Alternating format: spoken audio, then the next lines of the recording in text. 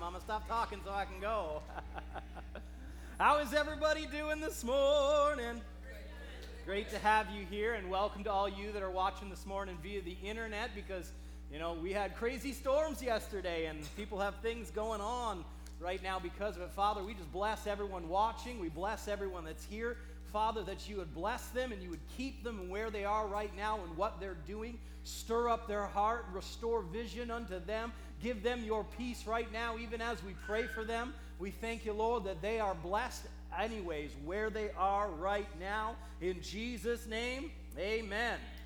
Well, we're going to continue on in our series this morning. I think it's a great morning to be preaching on the believer's authority, because you had great opportunity yesterday to exercise authority in your situations in your life. We got hit with a major storm. When I was having a late lunch, got back from the church doing some things, and I made some lunch, and it's later in the afternoon, and all of a sudden I'm sitting there, and the power goes out, and I look outside, and it's like perfectly sunny. It's like, oh, that's not good. And so I come outside, and you could see it coming down the road, just stirring up all the wind out of the field, dirt out of the fields, and blowing it down. And I was like, okay, we are going to have to speak to this. I turn, and Robin and Harrison are already like, we thank you, Lord, we're protected in every area, and that nothing in our house and our property is going to be harmed. And I'm like, okay, we're good then. And that was exactly what it was. Nothing happened to us. We've had this tree that's been laying against our internet lines for like a month and a half, 2 months now. It's already broken off in the center, leaning on it. And I was just like, that wind is really pushing on it hard. But they had already prayed. And you would think of all the things that are going to fall is a tree that's already broken in half, leaning on the lines. And I was like, I need my internet. That's something I'm not willing to live without right now. And no, God protected us and kept us. And it was an opportunity for you to exercise your authority over your things. Come on, you don't have authority over other people's things. You don't have authority over their lives. You can pray for them, but when it comes to your stuff, God has given you authority so that you can stand up, just like he did in the storm. He was asleep in the boat, and the storm came up, and what did the disciples do? They were freaking out, and they woke up Jesus and said, don't you care that we're dying? And he just got up and said, peace, be still. That same authority that Jesus operated out of in that moment is the same authority he's delegated to you when he said, all power and all authority has been given unto me. Now you take it and you go. We can't be responsible for everybody else, but we can have a relationship with God ourselves, right? We can have a strong understanding of the authority that's been given unto us.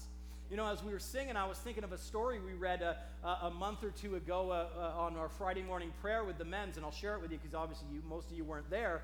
And we were reading a story Brother Hagen was telling about his good friends Ma and Pa Goodwin. And years and years ago, this would probably be in the 40s, Ma Goodwin was woken up in the middle of the night, and she just had this burden on her heart that she needed to pray. And so she was trying to be quiet while she was praying, and then she ended up waking up Pa Goodwin beside her, and he's like, what's going on? He's like, well, I've got a burden to pray. And he's like, okay, let's pray. And he's kind of praying along with her, and he's like, oh, I think we're good. And they went to sleep, and then she's like, no, that wasn't it. And she got back up and started praying and woke him up again. And then it happened 3 times, and finally on the 3rd time he said, why don't we get out of bed and pray? It's like, stop waking me up. Let's be done with that. And he said it was 4 o'clock in the morning, and he said to Ma Goodwin, he said, let's agree right now. He said, well, first off, what are you sensing? And he said, somebody in our church is in danger.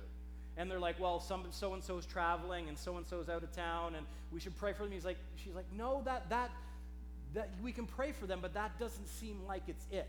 And so at 4 o'clock in the morning, he said, well, let's agree right now together. Remember, we've been talking the last few weeks that if 2 of you agree on touching anything on earth, it shall be done. Let's agree that whoever's life is in danger, that God will give them a dream or a vision right now that will tell them what to do and what not to do. And she said, that seems good to me in my heart. So they did that, and they got back into bed and went to sleep. And so obviously, because they were up most of the night praying before they finally sought God's wisdom in how to pray, I think that's an important part. Let's just stop there for a second. Sometimes we just say, oh, pray about it. No, ask God how you should pray about it. And he'll give you the wisdom of how you should speak, how you should pray, and what you should believe for.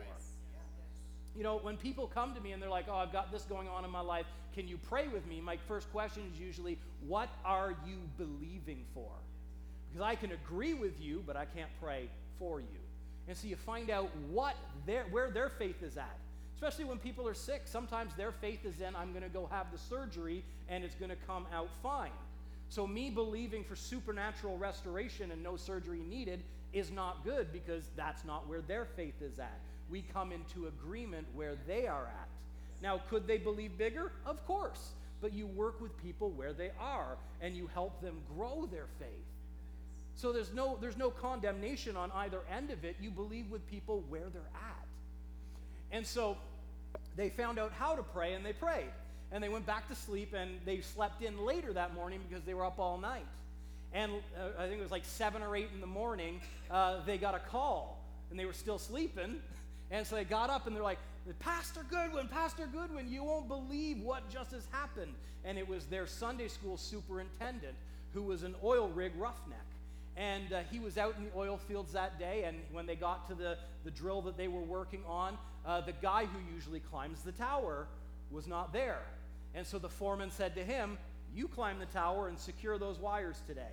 And he started walking up, and he got about 14 rungs up, and then he came back down, and the foreman said, what are you doing? I told you to get up there and secure those wires. And he said, no, I'm not going to do it. Because this morning at 4 o'clock in the morning, the exact same time that they believe God give them a vision or a dream, he was woken up with a dream.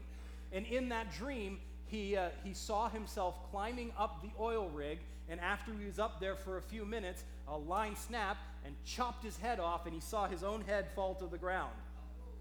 And he said to the foreman, he's like, told him exactly that story, and he said, I'm not going up the tower. And the foreman's like, well, somebody's got to go. And another man who was from just a denominational church, he's like, well, I'm not superstitious, I'll go up there. And he climbed up, and within 5 minutes, the wire snapped and chopped the guy's head off. And so what we're saying is, you can't believe for everybody. He knew what was in his heart, and he said, I will not do it. God's already given me the wisdom that knows, don't do that. This other person who should have known better, they're a believer too. They have authority, heard exactly what he thought was going to happen, and said, no, that's okay. Don't override those inward witness of it's not right. Don't do it. And obviously when that man, even after that dream, got there, he thought, well, maybe I'll do it. And he started up the tower and then said, no, don't do it, and went back down. Don't override those things.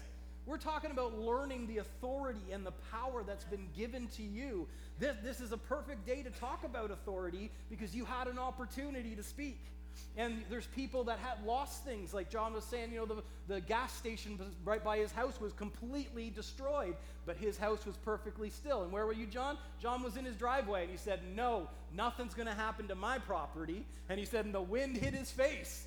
And he was just like, wow, that's really strong. And obviously there was destruction in his neighborhood, but not in his place. That's the authority that we have as believers, even in natural things like that. We like to think of our Christian life as only touching spiritual things. No, the storm was a physical thing for Jesus, and he still calmed it. The blindness was a physical thing that somebody had. Jesus healed it. The things of God will touch this natural realm.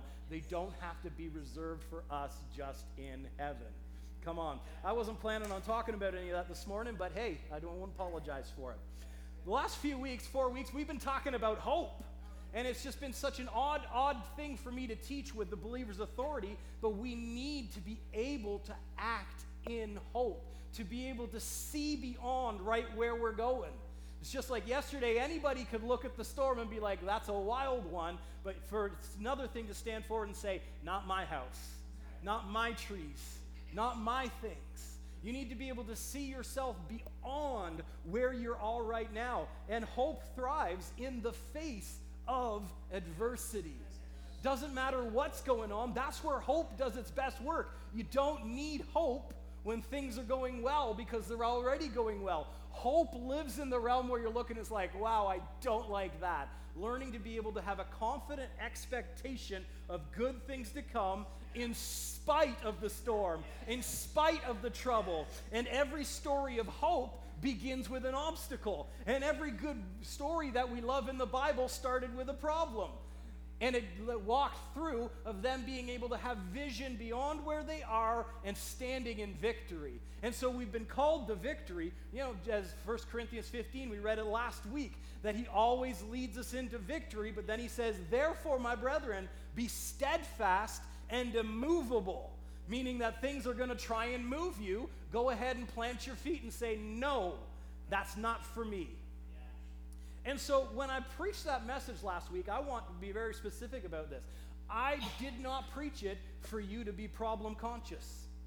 I didn't preach it for you to be situational conscious. I preached it so that you can be victory conscious. Because I've seen so many times over the years, people, as soon as the problem pops up, they're like, oh, am I out of the will of God? Or, oh, what am I going to do? No, you need to have victory consciousness on the inside of you that whatever it is, doesn't matter who gets in your face, or how big the problem is, you get to stand in victory at the end. And right now you may be at the start of your new story of hope. Don't give up hope. Don't despair. Go ahead and step out in faith once again. And you say, well, Pastor Jordan, I did that and it didn't work out like I thought it did last time. That's okay. Hope again. Believe again. Let yourself grow and stretch your muscles. And so it's not that we need to be problem conscious. We need to be Jesus conscious. And Jesus is victory. Amen? Jesus himself said this. He said, these things I've spoken to you, that in me, everybody say in me. Not in you, in him. In him you may have peace. And in this world, you will have tribulation. And that word means troubles or problems or situations. But he says, but be of good cheer. So problem, stick the but in the right spot. I'm going to go ahead and be in cheer. I'm going to go ahead and celebrate, even in spite of the problem, because Jesus says, I have overcome the world. Whatever the problem, he's already overcome. Go ahead and walk through the process with him and stand in victory on the other side with him. Amen? James said something very similar. He said, brethren, count it all joy when you fall into various trials. Count it joy. Go ahead and celebrate. Not celebrate the problem. Go ahead and celebrate the victory you're going to be walking into. Come on. You know, I already brought up the Goodwins this morning. You know, they were an interesting couple. And they used to do something funny. When there was a problem would come up, it seemed like Pa Goodwin's way of working things out. He's like, I'm going to the church and I'm going to go pray at the altar. Ma Goodwin would go to the church and at the altar. And Pa Goodwin, his thing was he would go out behind the barn and he would dance. He would just go ahead and dance until he felt like, yep, it's done. And he said Ma would pray until she felt it was done, and he would dance until he felt it good. And they always met themselves. She'd be coming down the laneway from the church, and he'd be coming out from behind the back, because it's the same Holy Spirit. When they felt that release like it was over, like, okay, I can stop dancing. I'm going to go into the house, and there's Ma. She's felt in prayer. It's done. It's done. And so you count it all joy, not because of the problem. You count it all joy because you get to walk out the process with Jesus. Come on. It's not in your strength and it's not in your ability. It's firmly founded, anchored on the hope that you have in Jesus. And so he says, count it joy when you fall into various trials, knowing that the testing of your faith produces patience. Produces patience. Learning to hold on. Come on. Learning to hold on.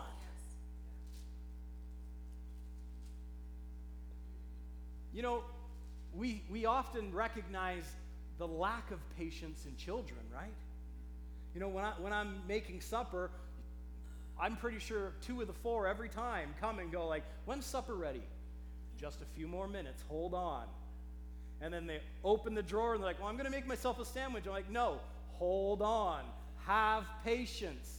Don't circumvent the process. Supper will be ready. Don't circumvent the process. You're walking into victory. Don't try and take it back into your own strength and say, I'll make myself a sandwich. I'm going to try and work it out on my own, God. You're taking too long. I'm sure you just need a little bit more help from me. No, he says that the testing of your faith produces patience. And he says, but let patience have its perfect work, that you may be perfect and complete, lacking nothing. So at the end of the journey is him perfecting you, completing the work, and you end up lacking nothing. And isn't that the opposite feeling of the problem? Because when the problem hits, we're like, oh no, what am I going to do? I don't have enough money to do this, or I just don't have enough strength to do that. We look at what we're missing, but at the end of the process, nothing's missing. That's the provision of God. People have gotten it so messed up thinking that, it's me having $500 million in the bank so that I never have to believe again. No, that's garbage. God will provide for you what you need in the moment. Every day you get to believe him. And he'll always be more than enough in that situation. But you got to walk through the process and you'll be perfect, complete, lacking nothing. So whatever the problem, there's still a victory coming. Walk the process and let patience have its perfect work. What Paul said to the Romans in chapter 8, verse 28, he said, and we know that all things work together for good to those who love God and to those who are called according to his purpose. He didn't say we know that all things look good. He said all things work together for good, meaning that you'll start situations where it doesn't look good, but it can be worked out for your good. Now, when we say that, though, a lot of people get the idea that, God's putting something in my path to stretch me or to increase me or to teach me something. No, God doesn't need to take something bad to grow you. The world already has enough bad that he'll walk you through and grow you with that. Yeah. Very, very important statement that you need to get drilled into your head. You ready for it? Good God, bad devil. Should we say it again? Good God, bad devil. And no, they don't work together. Jesus said, I've come that you might have life and life more abundantly. He said, the thief comes to kill, to steal, and to destroy. Very opposite ends of the spectrum. Don't accuse God of the garbage that's going on in this world. That's why I said last week, that the idea that Christians say, God's in control. No, if he is, he's a monster. If God is in control, he's a monster. Look at the poverty. Look at the people starving. Look at the world. No, it's not that God's in control. He actually left it to you, me. All authority has been given unto me, therefore you go. And so we can't say, God, you're in control when he's told you to do something. And I told you a while back, I'm not a fan of the song, Jesus Take the Wheel. Because if you take your hands off the wheel, you're going to crash. You're in the driver's seat, you drive the car. And if he tells you to turn, you turn. And so we know that all things work together for good to those who love God and to those who are called according to his purpose, but God's not going to be the one that's throwing problems in your way. He's going to be the one that's going to be bringing you through them, bringing you over them, leading you into victory. Because we were just in James, where he said, count it all joy, and then let that process be worked out where you'll be perfect, complete, wanting nothing. You know what he also says just a few verses later? He says, let no one say when he is tempted or tested or tried, I'm tempted by God. For God cannot be tempted by evil, nor does he himself tempt anyone. But each one is tempted when he's drawn away by his own desires and enticed. And so let's just go ahead and say this. You may have created the problem you're standing in right now, but that's okay. He'll still lead you through it into victory. He will grow you. He will teach you, he will strengthen you, he will stretch you, and victory can still be yours even if you cause the problem. That's his mercy. That's his forgiveness. Where he says, oh yeah, little child, Not good, but it's okay. It can still be good. Come on. So let patience have its perfect work, that you may be perfect and complete, lacking nothing. I like how the Message translation says it, though. It says, let it do its work so that you become mature, well developed, and not deficient in any way. In the midst of the process, you're growing and you're maturing. And if you don't know what the next step is, we know the end is victory, but what do you do right now? And if you don't know what that is, it's so great, James didn't end there. He said, if any of you lacks wisdom, let him ask of God, who gives to all liberally, without reproach, and it will be given. So not only does he give wisdom, he gives excess wisdom, liberal wisdom, overflowing, abundant wisdom about what to do. And so if the problem is there, we know there's a process. The process ends in victory. What do you do now? Ask. God, I need some wisdom right now. What would be the best way to do? How should I face this situation? How would you have me to pray? What should I believe right now? And he lets you know. You know, the process of learning to hope again and to stand in faith again is kind of like raising a child. You know, if you're a parent or you've been around a kid, maybe your siblings have kids, or it doesn't matter, everybody's seen a child, we know that there's different levels of development, right? When the kid first comes out, it's 100% dependent on you. You know, you feed it, you clean it, it doesn't do much but eat and poop. Come on, that's the first stage.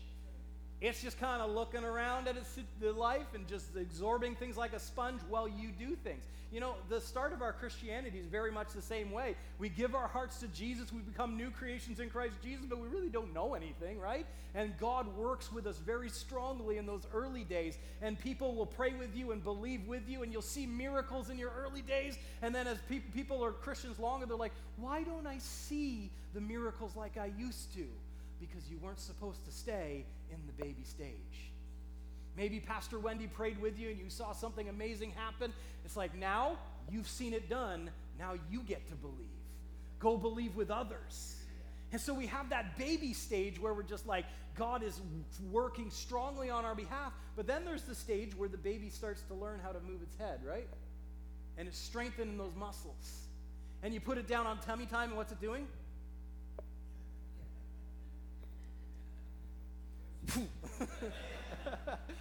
What is it doing?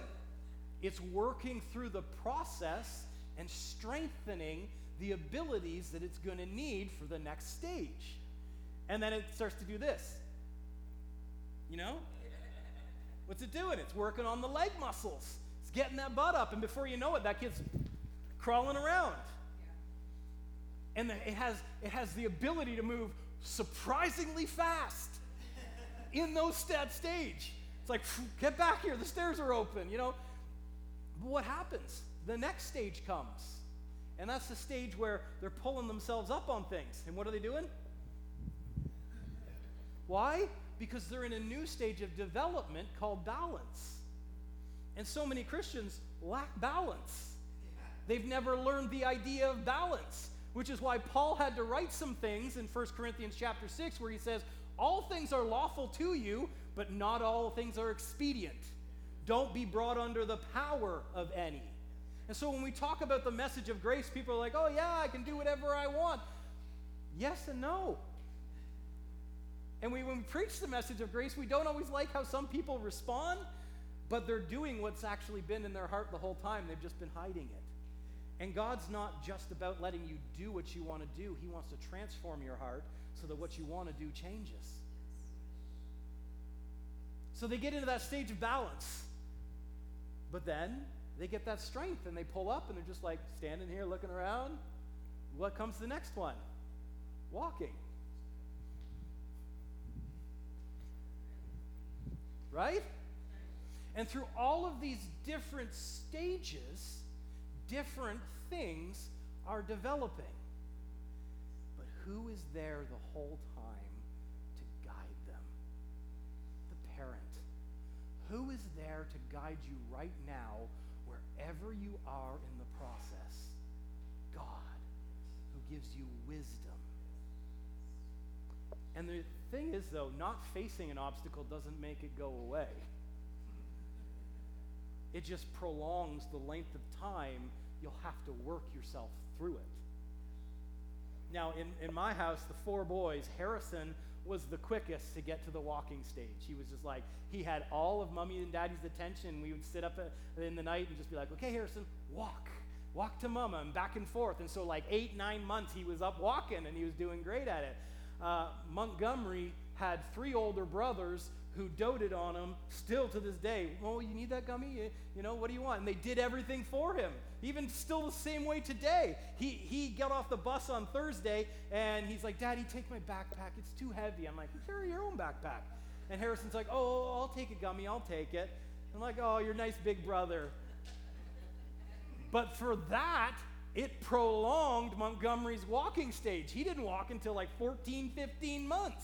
Almost double the time of Harrison, because he wasn't going to face the process of working it out. And so he still had to face it, but it prolonged the time. And so hiding from problems doesn't make them go away. Standing in hope and strengthening your muscles of faith, that faces the problem. That grows you. And you'll be able to face things today that you couldn't have faced 5 years ago. After you've been through the process and he's been maturing you, he's been building you up. Now get this straight. When you're born again, you are the fullness of God, just like the Bible says. You have all the faith you'll ever need. You'll have all the ability to believe that you'll ever need, but you just don't always know how to do it. As we walk through the process, it's called renewing our mind. Getting our own heads and our own way out of the way. And so in the end, problems shouldn't cause us to fear, to worry, to bend, or to break. Problems should be like, I've got another opportunity to believe God. I've got another opportunity to grow and be strengthened, and I'm going to come out the other side of this better than when I went in, and it's going to be good when I get there, but I'm going to trust the process, and I'm going to go through. And so when we want to live in a life that a lot of Word of Faith people do, and I pick on myself because I am one of them, we sit back and be like, oh, why is there a problem? I thought it was supposed to be all good all the time. No, Jesus never said that. It'll never be good all the time until you go into heaven. But doesn't mean you can't walk into victory in a way that you've never walked in the past. And he takes us from glory to glory. So hope thrives in the face of adversity. And I thought we were done with hope, but I wanted to just wrap it up and give it a nice old bow before we go on this morning. You have the ability to hope. You can have a confident expectation of good things to come in spite of what you see, what you feel, what you hear. Come on, in this world, you're going to hear lots, more and more coming up. People are going to be like, it's going to crash, it's all going to burn. Oh, what are we going to do? What are we going to do? I'm going to believe God. I'm going to stand strong. And no matter what happens out there, I'm still founded in God. Yes. Amen? So we're talking about the believer's authority. So why don't you find your way over to Mark chapter 3 this morning. You guys are doing some great listening this morning. You're doing so well. I was listening to my dean. He was dean my first year of school. I was listening to him preaching in Greece yesterday, and he got up and he was preaching on ministerial ethics. And he's like, well, this course normally takes between 12 and 20 hours. And he said, 12 if you're good listeners, 20 if you're not, because then I'm going to have to repeat a whole bunch of stuff.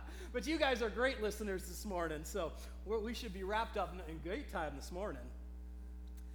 Hallelujah. Did you find your way to Mark chapter 3?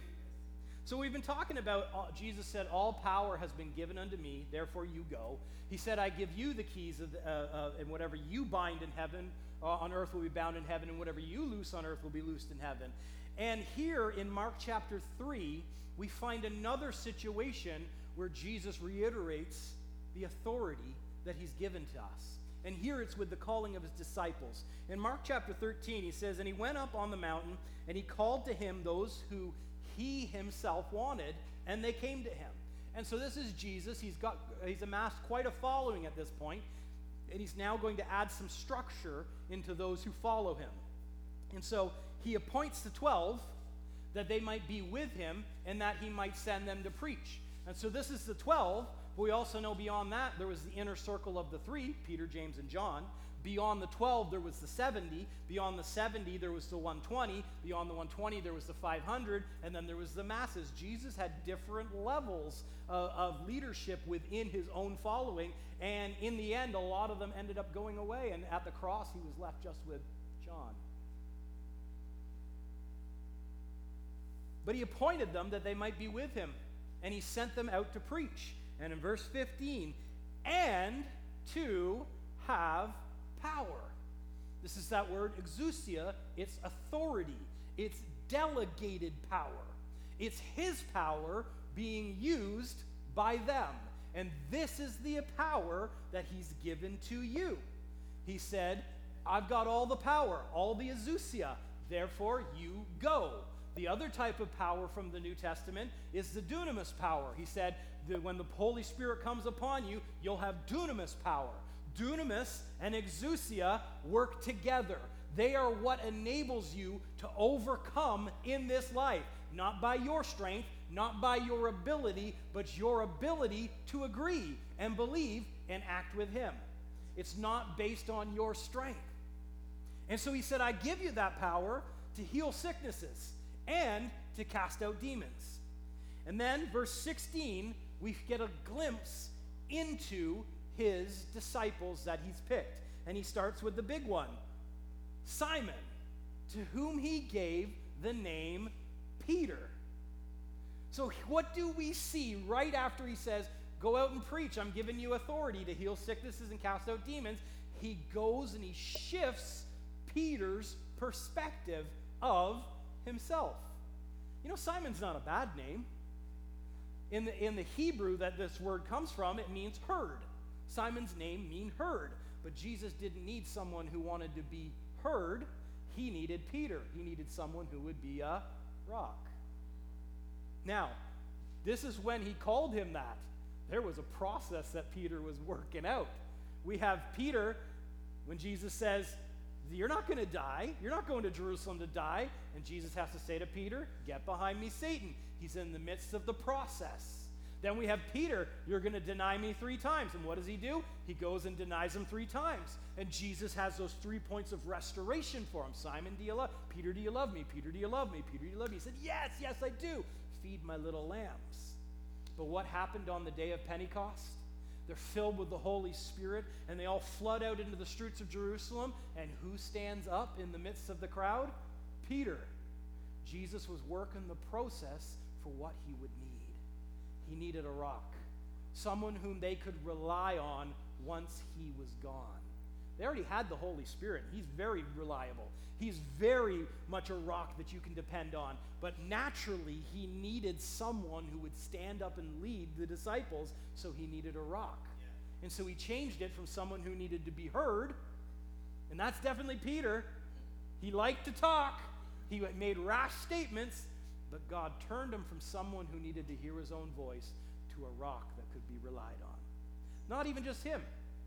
It says in verse 17, James, the son of Zebedee, and John, the brother of James, to whom he gave the name Boanerges, who that is the sons of thunder. He took James and John and he gave them the nickname the sons of thunder, and they very much were. They came to Jesus and said, oh, we want to be in a place of power, Jesus. Can we sit at your left hand and your right hand? And he's like, you guys don't know what you're asking. He didn't want them to sit at his left hand and his right hand. He wants them to sit with him in heavenly places, just like you. Come on, you've been raised up and made to sit together with him. And so he changes their perspective of himself, and he calls them the sons of thunder. And sometimes God's going to work with you to change your perspective about yourself, to change how you view yourself and what your mission in life is and what you think needs to be done. He will help you through the process so that instead it's like, God, my way's just not working. And he's like, great, now let's try mine. And so he changes their perspective. Come on. We've talked about hope for the last 5 weeks so far. Hope. He changed how they saw themselves. And then he had Andrew, Philip, Bartholomew, Matthew, Thomas, James the son of Alphaeus, Thaddeus, Simon the Canaanite, and Judas Iscariot, who also betrayed him. And they went into a house. So they all get into this house, and the next verse is interesting. It says, then the multitude came together again so that they could not so much as eat bread. So let's picture this. They come into the house, and everybody starts flooding in, so tight, so packed in. It's like, I can't even get my hand up to stick some food in my mouth. You know, it's just so crammed in there. Everybody wanted to hear Jesus and talk to Jesus. And so it's so crowded. And it says in verse 21, but when his own people heard about this, they went out to lay hold of him, for they said, he is out of his mind. Now, you could think of this as like, is his disciples pulling? No, when it says his own people, it's his family. When his family heard what was happening, they tried to take him away, and they said, he's out of his mind. Why did they think he was out of his mind? Because he said, hey guys, I'm giving you all power. I'm giving you authority so that you can go ahead and heal the sick. You can go ahead and cast out demons. He's talking crazy people talk. And trust me, when you talk about the believer's authority, people are going to think you're a little nuts. I've been there. Come on, when Pastor Robin said he was starting this church, a few of my friends, they were like, so why are you guys starting a church? Why can't you just come to our church? And I said to them, because we need a church where people know that God loves them. Well, we know God loves us. No. Yes, yeah, kind of. We need a church where people can come and be ministered to with healing. Well, we believe in healing. And I said, yeah, but nobody ever gets healed at your church. And he said, and we want a church where the power of God is in manifest. He says, and my one friend specifically said this. He said, well, I think you sound a little crazy. It's like, well,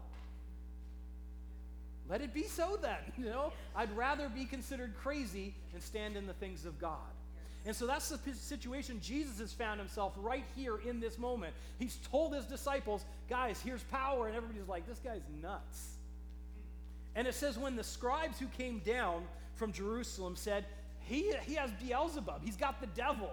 And it says by the ruler of demons, he's casting out demons. And so he called them to himself, and he said to them, how can Satan cast out Satan? If a kingdom is divided against itself, that kingdom cannot stand. And if a house is divided against itself, that house cannot stand. And if Satan has risen up against himself and is divided, he cannot stand. And so Jesus is saying, this is not about what the devil's doing. This is not the devil just parting the way so I can look good. He's saying this is the power of God. And he gives them this wisdom in verse 27. He says, no one can enter a strong man's house and plunder his goods unless he first binds the strong man, and then he will plunder his house. Now, if that works for the kingdom of Satan, it also, the same principle works in both directions, and it tells us the plan. The enemy wants you bound so that he can have your things, so that he can usurp your power.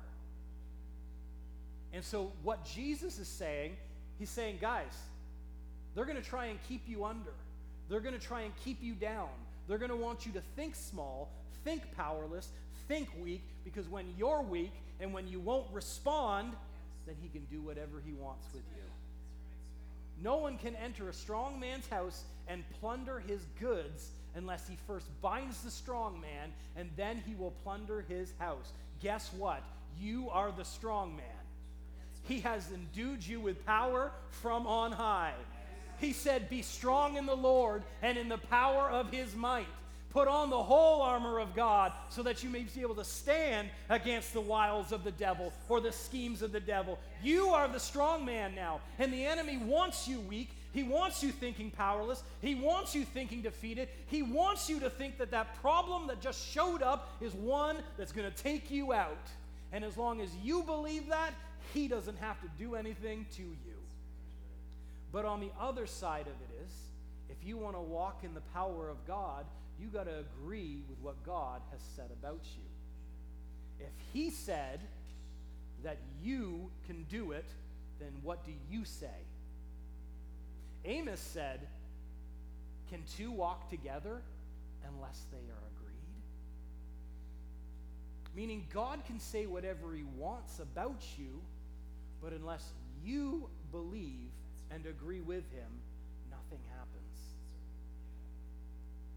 And as we already quoted Matthew 18:18, it says, I say to you, whatever you bind on earth will be bound in heaven, and whatever you loose on earth will be loosed in heaven. And again I say that if two of you agree on earth concerning anything that they ask, it will be done for them by my Father in heaven. And so the backbone of the authority message is agreeing with God and learning to stand up to problems. Coming into agreement. What did God say? Go ahead and say it with him. What did God say you are? Go ahead and believe that's what you are. But I don't feel like. I didn't ask you what your feelings were.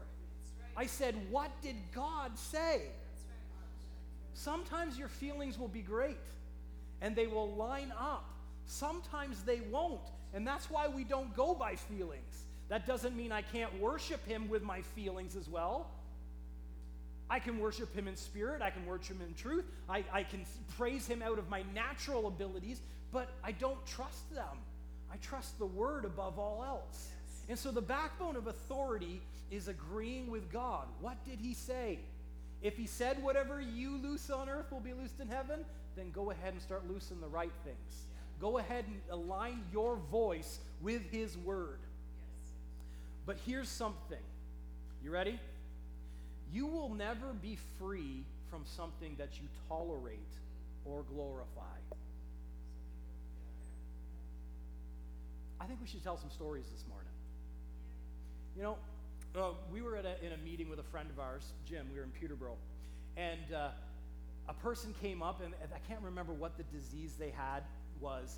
And they were like, I need prayer for this. And he's like, yeah, sure. And he talked with them, and he got them in agreement and believing with him. And that person was healed of that disease, like visibly it changed. And then the person turned around and did this and started limping back to their place. He's like, and he didn't see them come up. And he's like, whoa, what's going on? And they're like, oh, it's just my knee. It always hurts. It's like, whoa, you just got healed of this disease. Do you want that? And the lady said to him, no, I've gotten used to it, and went back to her seat. Now, I'd like to say that that was a one-time thing. I've seen that happen with Jim several times where the person came up with a big thing and then tolerated the little thing. Don't tolerate anything that's not from God. If he said that you can stand in the fullness of what he's called you to, go ahead and go all the way. And so oftentimes we get used to things. Don't get used to the things that aren't for you. Go on, let's tell off on myself, because it's easier to make fun of me than other people, right? I told you guys, it's almost a year ago now, it was back in July, that my shoulder, in late 2020, I believe it was September or October, there was no accident, there was no, I don't remember an event happening. There's this pinch in my shoulder began to develop, and it kept getting worse and worse and worse, and so much so that I basically lost all strength in this right arm. And it was really annoying because I couldn't work out the way that I wanted to. And Annie, come here. I'll use you because my kids aren't up here. Grab my hand, hold on tight, both hands. Hold them, there you go, like that. My kids love for me to do that. And it's the side that I always did. Thank you, Annie. And it got to the point that I couldn't even do this. I couldn't lift them up. I can do you now? I might be pushing it. And it got to the point that I couldn't do that anymore. And so they'd be like, oh, lift me up. And I would be like, oh, I can't. And I was going to the doctor, I was going to my chiropractor, he's like, I don't feel anything. There's nothing wrong. Everything's where it's supposed to be. The muscle feels fine. And, I was constantly, like multiple times a day, going through all these stretches. And after 9 months, nothing was better. And it was just getting more and more annoying. And at the end of the 9 months, I finally got frustrated enough. And I said, God, why? I believe in healing. I've been doing what I know to do in the natural, and I believe you. And he said, yes, but you keep on tolerating it. And so I took that moment and I said, right now, shoulder, in the name of Jesus, I speak to you and I command you to be well in Jesus' name. It's done. Now, in that moment, did I feel anything? No. Didn't feel anything. Didn't notice any difference. I didn't get my strength back in that moment. But you know what shifted? I spoke to it. I didn't pray for it. I spoke to it. And here's where we go wrong a lot of the times when we're talking about healing. God never said to pray for the sick. He said to lay hands on the sick. And the only time he did say that was if you look at he said, if anybody's sick, let them come, and the elders of the church will pray for them, and the prayer of faith will raise them up. What's the prayer of faith? Faith speaks to the mountain and commands it to go. It doesn't pray to the mountain, it speaks to the mountain and tells it to go. And that's where we get it a lot wrong in healing. We're like, oh God, please, I need healing. I need this in my body. No, speak to it. He already said you're healed. He said, by his stripes you were healed, past tense. We speak to the mountain and we command it to go. And so I spoke to it. You know what you need to do after that? You don't need to keep speaking to it. Go ahead and thank him. I thank you, Lord, that just as I had spoken, it's been done. He says, with prayer and supplication, let your request be made known unto God with thanksgiving. Book of Mark says that if any man speaks to the mountain, it shall be done. It says, so therefore, whatsoever things you pray, believe that you receive them, and you shall have them. When do you receive them? When you pray. So what do you do after that? You count it like it's done. And so what I did, I just started working out again. And the first time I got onto the bar, I went, so you know what I did? I re-racked it, and I went again. And I flattened myself again. And I kept going. And I kept going. And it only took a few days. After 9 months, it kept getting stronger and stronger and stronger and stronger until I got back to that point where I could go with the kids again. Now, in the last 12 months, I have to let you know, there's been about a dozen times where I felt that pinch starting to come again. And this is where a lot of Christians go wrong. They start to think, oh no, maybe I'm not healed. Oh no, maybe it's coming back. No, it's not.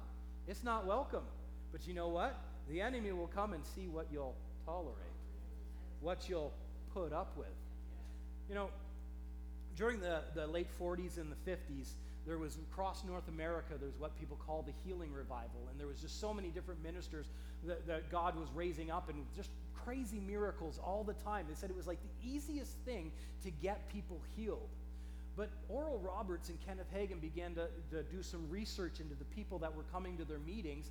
And it was Oral in particular. He sent out letters to people who had said that they were healed in his meetings.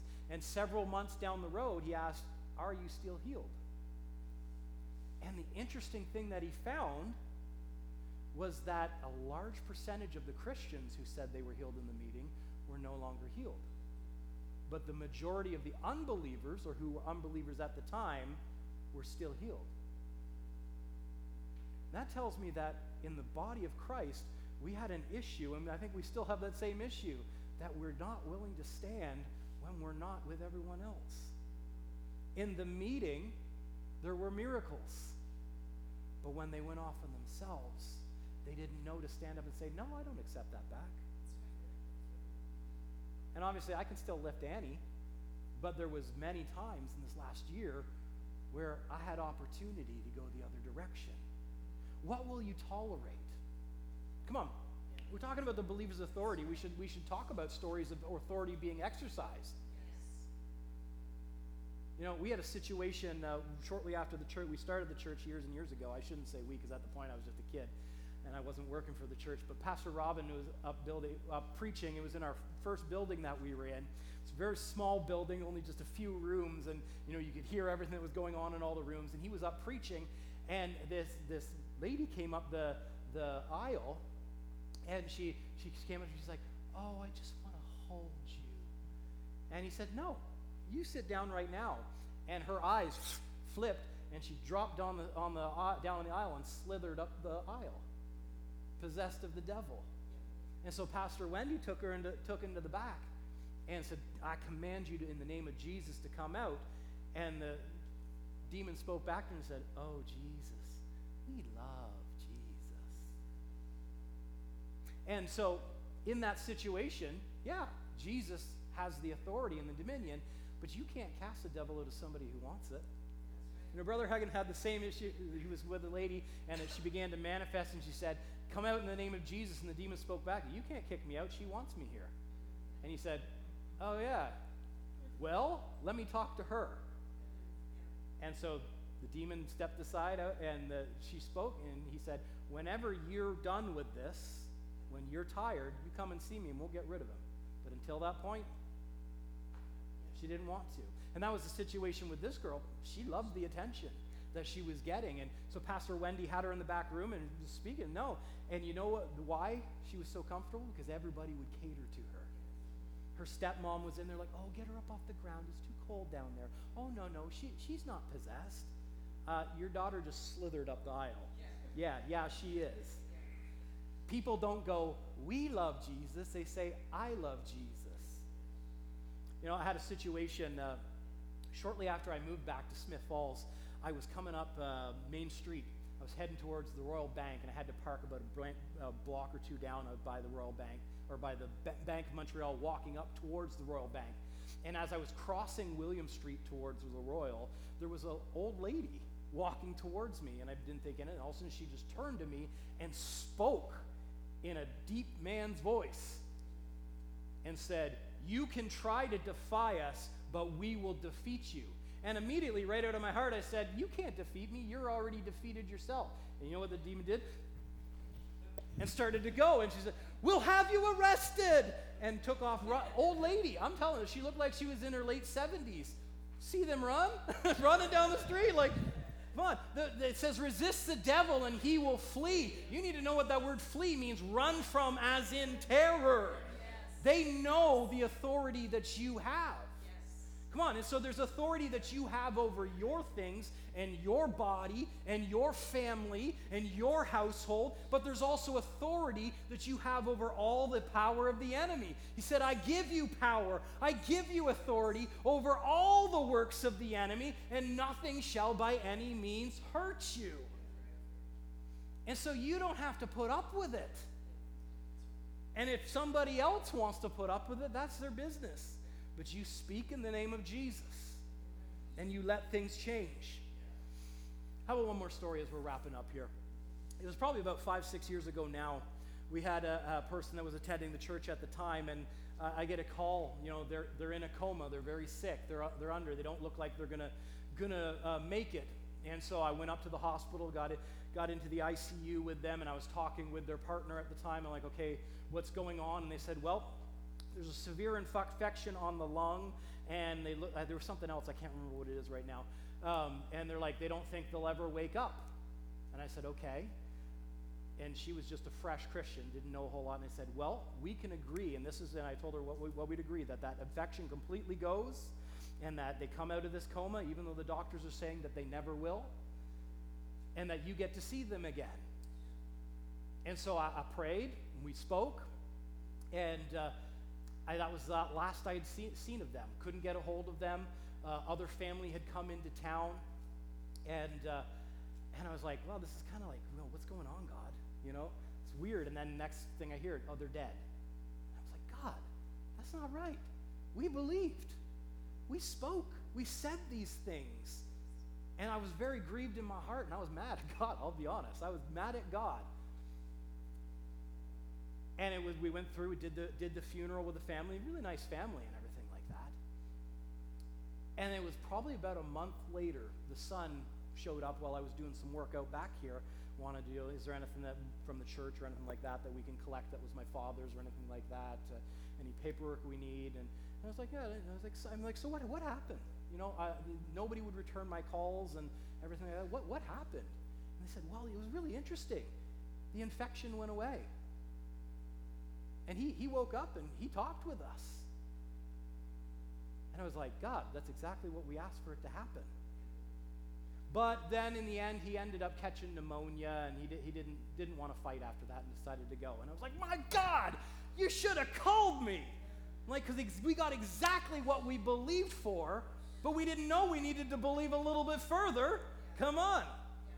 You know, you gotta, like, if you're going through, make sure that you want your church involved, you know, because they'll only let us go as far as you want them to go. You know, and so in that situation, it's like, man, he didn't have to die. He didn't have to die. Because you can agree and believe, and it shall be done for you. You will never be free of something that you tolerate, though, or you glorify. So don't tolerate any of the works of the enemy. You've got authority over them. As the Bible says that he's given us power. He's given us authority. So, brethren, be strong in the Lord and in the power of his might. Father, we just thank you for the authority that you've given to us in Christ Jesus. We thank you that we don't have to put up with what the enemy brings our way, that we get to walk into victory. I thank you, Lord, that there's nothing that shall come our way that we cannot overcome when we work with you, we believe with you, we hope again, and we believe again. I thank you, Father, that we're going to let patience have its perfect work, that it'll work through the process, and that we will be complete and lacking nothing. I thank you, Father, that in this time you are stretching hearts, and you are bringing new perspectives. You're bringing new opportunities, saying, oh, okay, there's more. I can go further in you. Father, I thank you, Lord. We just bless everyone that's watching right now via the internet. We go ahead and say, you can have more right now in the name of Jesus. There's more for you. If you're in this place, there is more for you. He wants to stretch you. He wants to grow you. He wants you to stand in your authority, and you don't have to put up with what the enemy brings your way. You were designed for victory. It's your nature. It's easy to believe. It's so easy to believe you, Lord. It's so easy to trust in you in every season. So easy to believe. Yes, so we make that shift in our thinking, Lord. It's not hard. It's so easy. It's easy to hope again. It's easy to believe, 'cause your grace is free. It's so easy to love you, Lord. Yes. And be loved by you. Come on, let's just lift up our hands. It's so easy to love you, Lord,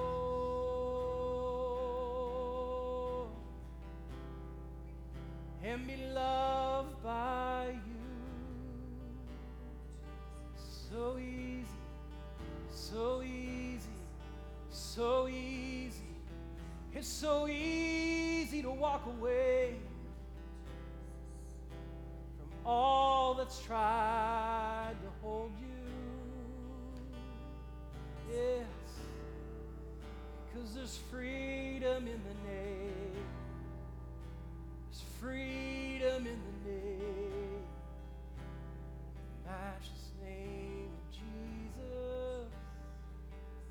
So easy, so easy, so easy, so easy. Man, I believe that's a word. So easy. It's not hard.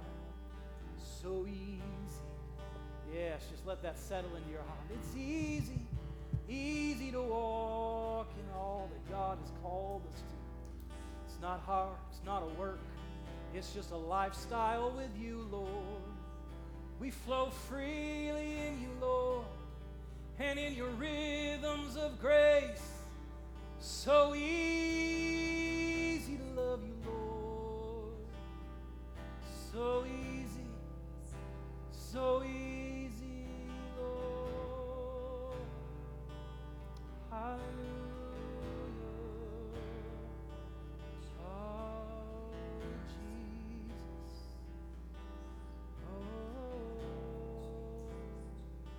So easy, Lord. Hallelujah. Whew, Jesus, we thank you for your peace in here this morning. We thank you for your presence that does work on the inside of us that we couldn't do on our own. That you are our great physician, Jesus. You heal every hurt. You bind every wound. You restore our soul, our mind, our will, and our emotions. Thank you, Lord. You bring us to a place of balance, a place of strength. Oh, Jesus. So easy, so easy, so easy. Well, in just a moment, our Word Care team's going to be right up here, and it is so easy just to believe together. It's so easy to receive whatever you need. If you want to receive the Holy Spirit with the infilling of and speaking in other tongues, you can do that. If you need healing in your body, if you need breakthrough in your finances, whatever it is, agree. Agree this morning together with them. Take that opportunity. It's just so easy to love you, Lord. Hallelujah. Oh, we could just stay in this moment. Hallelujah. So easy, Lord. Hallelujah.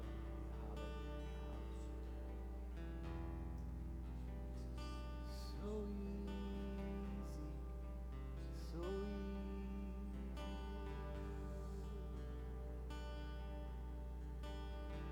Hallelujah. Whew. Well, we're not going to close the service because the service goes with you. You get to take this peace and let it infect those that you come in contact with. You get to take this presence with you and then be like, whoa, what's going on with that? Take it with you. Bless others with it. If you want to give today, you can do so at wordchurch.ca/give, or there's envelopes in the front, basket at the back. Guys, it's a long weekend. Let it be long with God. Hallelujah. You're blessed. Have a wonderful week. Let's have some coffee and some good conversation.